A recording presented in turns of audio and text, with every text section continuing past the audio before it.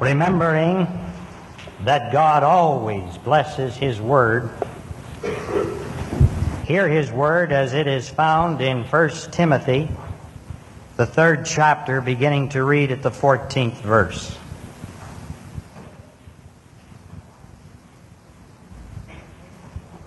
I hope to come to you soon, but I am writing these instructions to you so that if I am delayed, you may know how one ought to behave in the household of God, which is the church of the living God, the pillar and bulwark of the truth. Great indeed, we confess, is the mystery of our religion.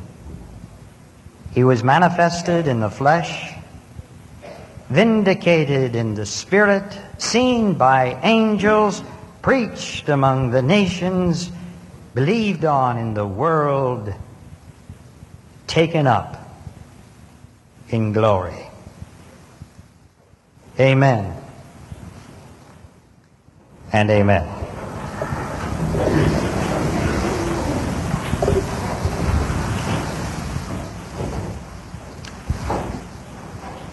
$70 million persons. 70 million persons. That is the estimated number of people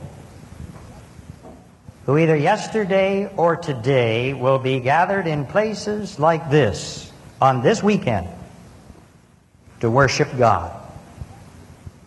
70 million people. Now that's a lot of people.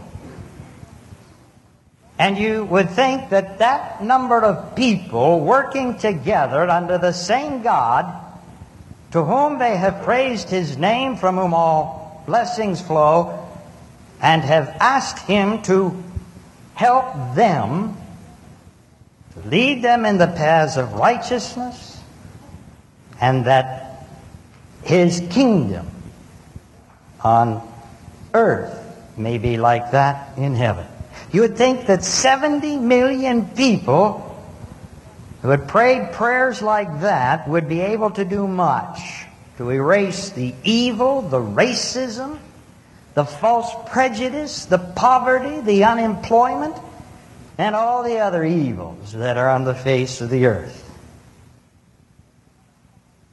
Yet no matter how much good is done this week by 70 million worshipers, still not as much will be accomplished as could be accomplished if all of us had brought the right things to our respective worship services. Yes. The reason God does not do more in this world is not because of God, but because we who come to church don't bring the right things sometime. Worship is work, and don't let anybody ever tell you it is not. Worship was never created just to give you something to do between specific hours on a Saturday or Sunday. Worship was not created just to give a preacher a platform or a choir a captured audience. Worship was never created to give somebody the status of an observer. Worship was created so that people could express their feelings to God and so that God could speak to people.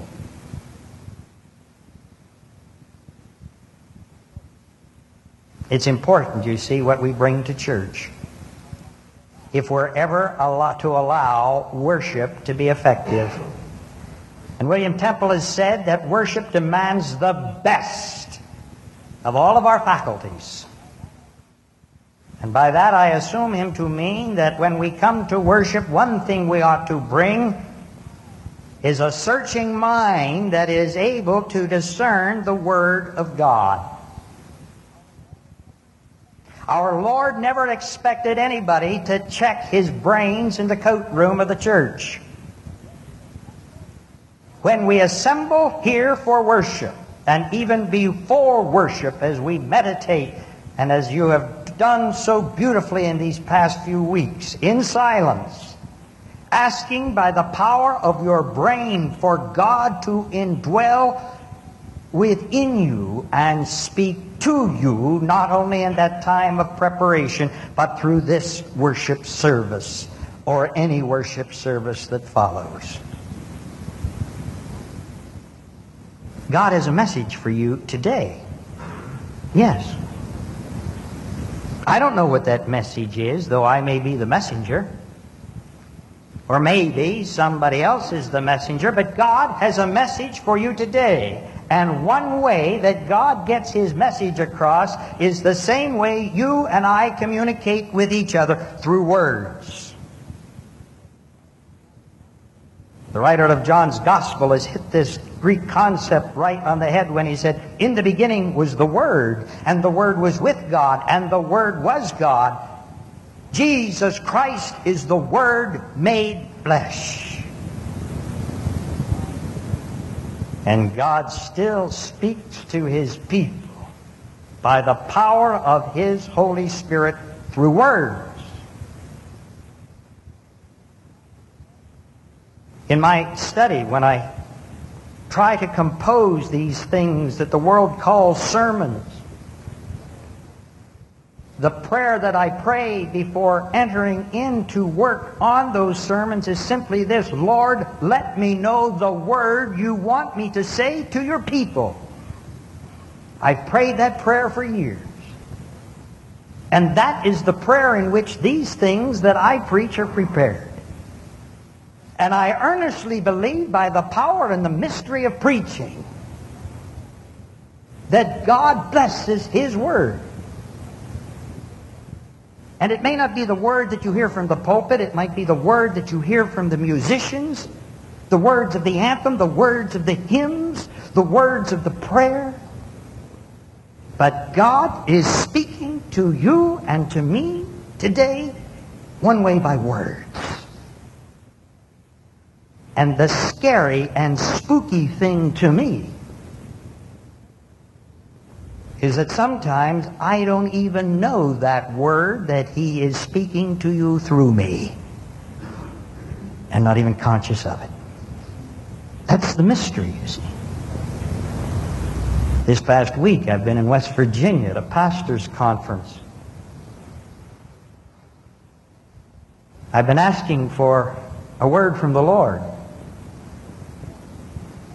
And Thursday morning, a man who I only met this week said something that I'm sure if I would ask him to repeat it today, he wouldn't even know what I was talking about. But he said something which I interpreted as God's word to me. He didn't know it, but I knew it. And I know as I'm standing here today, some of you who have minds that are keen enough to discern the Word of God, He is saying something to you in a personal message through the words of either myself, the choir, the hymn book, or the prayers. And when you don't come to church with your mind open, how frustrated God is and how empty we leave. You see, suppose God is pouring out these messages. How frustrated He must get when we don't listen. Have you ever tried to talk to somebody, to give him or her a word, and they won't listen? In this great church where we are privileged to worship, we have a rather sophisticated intercommunication system. Some of you know about it, some of you do not. But part of it is that we have telephones right here in this sanctuary where the organist, the radio operator, we in the lectern, we can be in instant communication.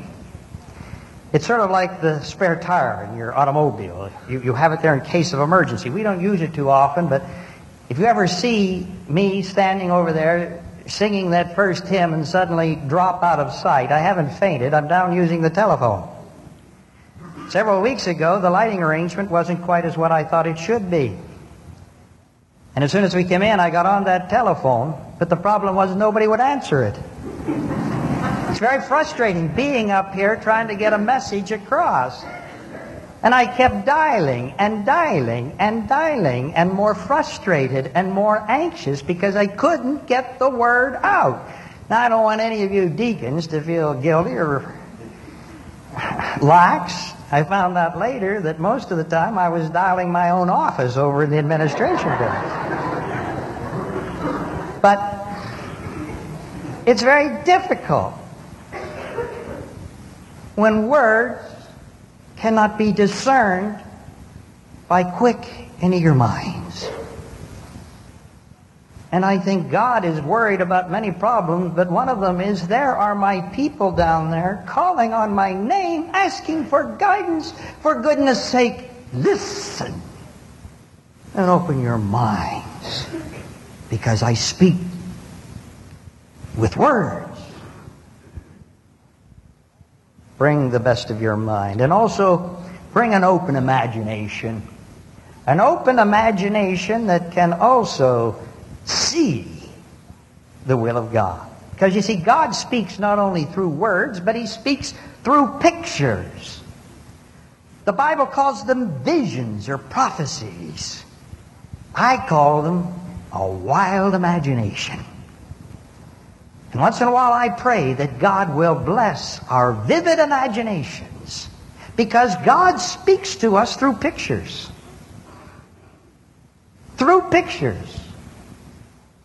He will sit and send down to us in our minds, if we have open imaginations, things for us to do, plans that we have, plans that He wants us to fulfill. The story is true, but I don't know if it happened in church or whether or not just reading the Bible, but a man who used to work for an oil company was involved in studying the 2nd chapter of Exodus. And he came to that 3rd verse where it said, the mother of Moses made a basket of bulrushes, and she dabbed it with bitumen and pitch. Now, he didn't hear another word, for immediately his imagination began to work.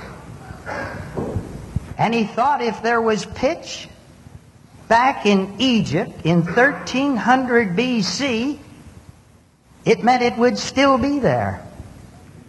And if there were pitch present, there would also be oil. And he got to thinking, and he eventually went to the board of directors of his company and talked them into sending a geologist over to Egypt. And an individual by the name of George Whitshot was sent by the company. He was a geologist, an oil expert. He began to dig. And ladies and gentlemen, that is how the Standard Oil Company got into digging for oil in Egypt. And that's true. Be surprised what God does when people are sitting in church by working through your imagination. Back at the turn of the century, there was an $18 a week shoe clerk working in Boston. He'd only gone through 8 grades of school and had to quit. One day he was invited by a friend to go to a preaching mission. There was nothing very impressive about this young chap except his weight. He weighed more than 200 pounds. His features were coarse. His nose was broad. And he was rather ugly looking.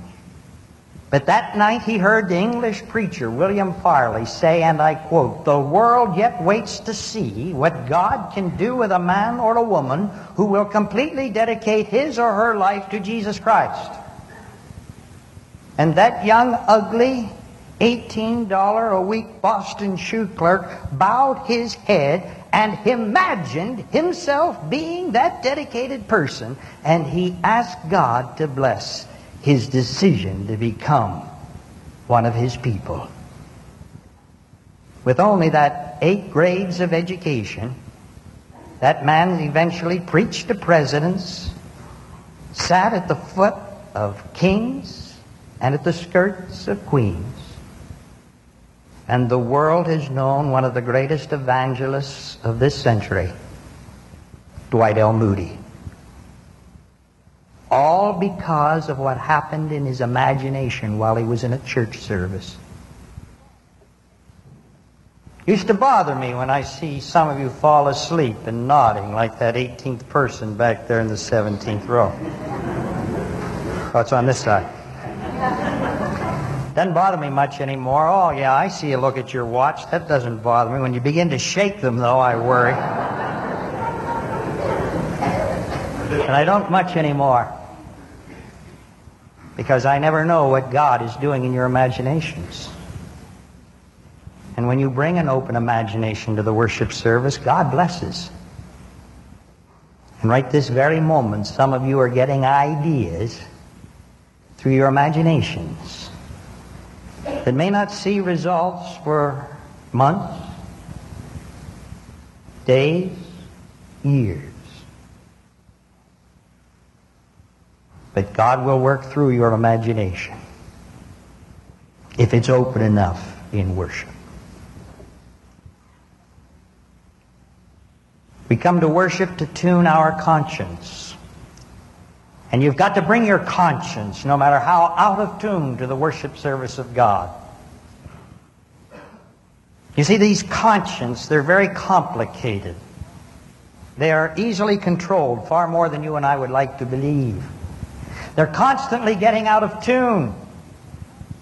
And sometimes it's strange of what we think actually is a conscience when it's not a conscience at all. It's a device within us that God has placed there. The Bible calls it the still small voice. It's the great stabilizer and equalizer, and it's supposed to be able to tell us right from wrong. But oh, how we like to play with our conscience and how they get out of tune. I read the other day about a man over in New York State.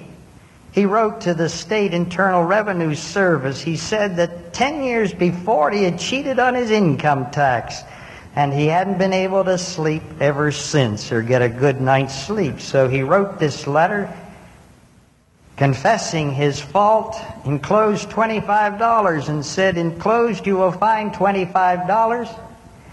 If I still can't sleep, I'll send you the balance."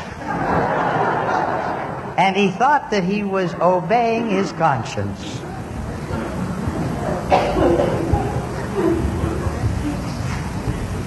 God wants to work through your and my conscience, but the conscience works, ladies and gentlemen, only when it's in tune with the law of God. F.W. Richardson was right when he said that just as a timepiece is valuable only as it reads according to the laws of the sun,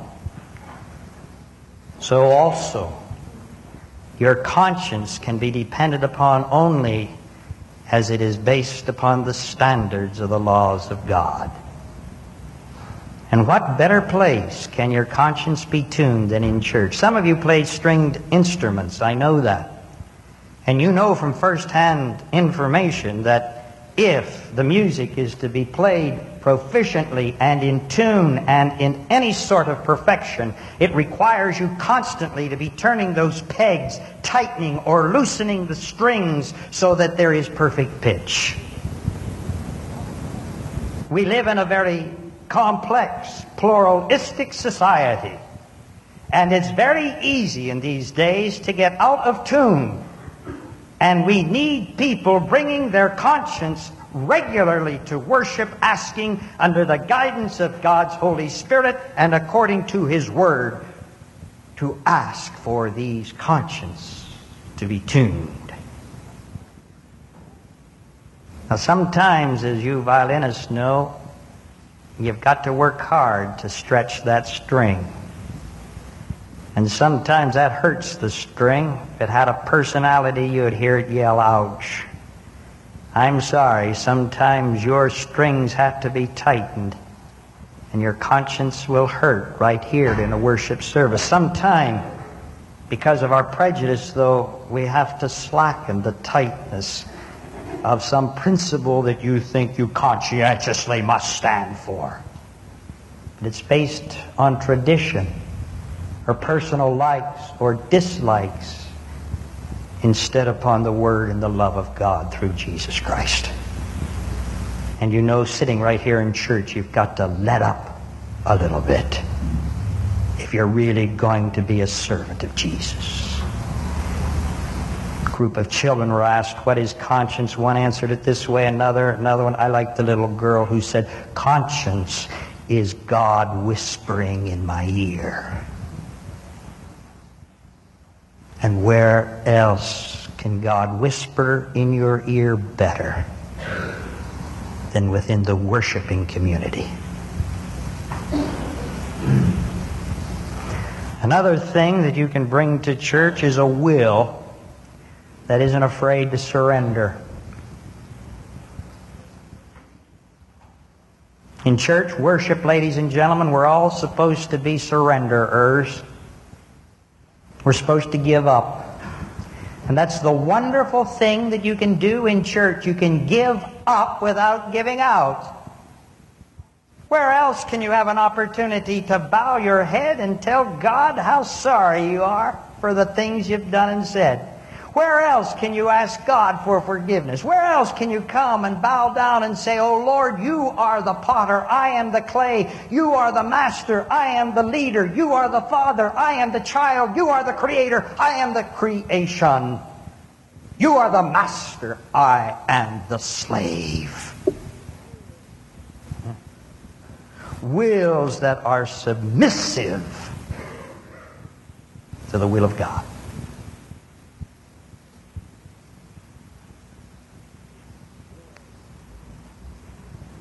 Wills that are able to say, and where else can you say it better but in worship, O Lord, not my, but thy will be done. And then, yes, I think also we've got to bring what I call an exciting faith that is able to live even with the mysteries of God. That's what you've got to bring to church, and boy, as I travel around, so many churches don't have it because the people don't have it. An exciting faith. An exciting faith that is able to live with the mysteries of God. You know, some people leave church very unhappy. I hope there are not too many of them here, but I know a lot of people that leave church worse off than when they came. They'd have done much better staying home in bed. And that, you heard me. That sounds crazy for a preacher, but if church is too hard on you, forget it, because it means that though God's there, you have forgotten to bring something. And sometimes people forget to bring an exciting faith. And a lot of people go home church angry. Sometimes it's because of what the preacher said. Sometimes it's because of the ill-timed and the way some fellow Christian approached you, or what he said or she said to you. Sometimes they're dissatisfied with the service, but most of the time when they go home unhappy, it means they haven't found an exciting faith that is able to live with the mystery of God. Some people go home disappointed because they had a particular question and it wasn't answered. I'm sorry, people. God doesn't tell us all of His secrets. God doesn't always take us into consultation when He's going to do something. God very, very seldom tells us every aspect of the plan. But God does tell us to have faith in Him, what He is doing. And though we may not like that particular chapter He has us to tell, He tells us to have faith that the whole book hasn't been written. And that God is working for the good in all things, which even means a worship service you may not like. How does Jesus put it? Love God with all of your mind, which includes the imagination, all of your heart. And I think that's where the conscience lives. And with all of your spirit, which involves your will and your faith. And if you do that, you love God and you serve Him. So be careful. Be careful what you bring to church. Amen and amen. Father, all of us here are included in that 70 million who are in worship and now must go out and be your work persons to make this world a better place. You've spoken to our hearts, our minds, our imaginations, our conscience. Father, we give you our will. And even though we fully do not understand, in faith, we give you our belief that you are doing exciting things, even though they are mysterious to us. Father, you didn't waste your time in coming here today. Help us not waste your time as we go out to your world. And now may the grace, mercy, and peace of God the Father, the Son, and the Holy Spirit be and abide with you wherever you go, being God's person through Jesus Christ our Lord. Amen.